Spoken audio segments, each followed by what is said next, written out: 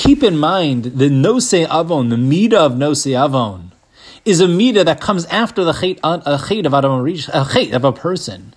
Really, he says, our obligation to be like Hashem is even the Hashem before chet. Hashem, karacham chana. That first Hashem was a reference to how Hashem relates to the world before they've ever done anything wrong.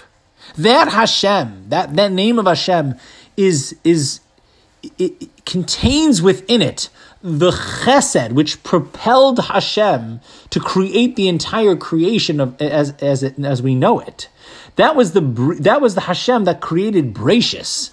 Olam Chesed Yimada means the world was created in the Chesed. The midah of Hashem before Chet is because there was when the world was started, there was no Chet in the world. We have an obligation to be like that level, which is a level of Chesed. Ein lazashir v'tachlis.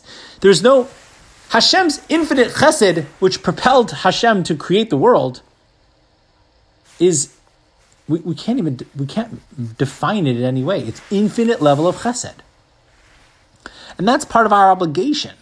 Part of our obligation to be like the Ribono Shalom is Chesed, and the Yiddish phrase unashir, without any limits.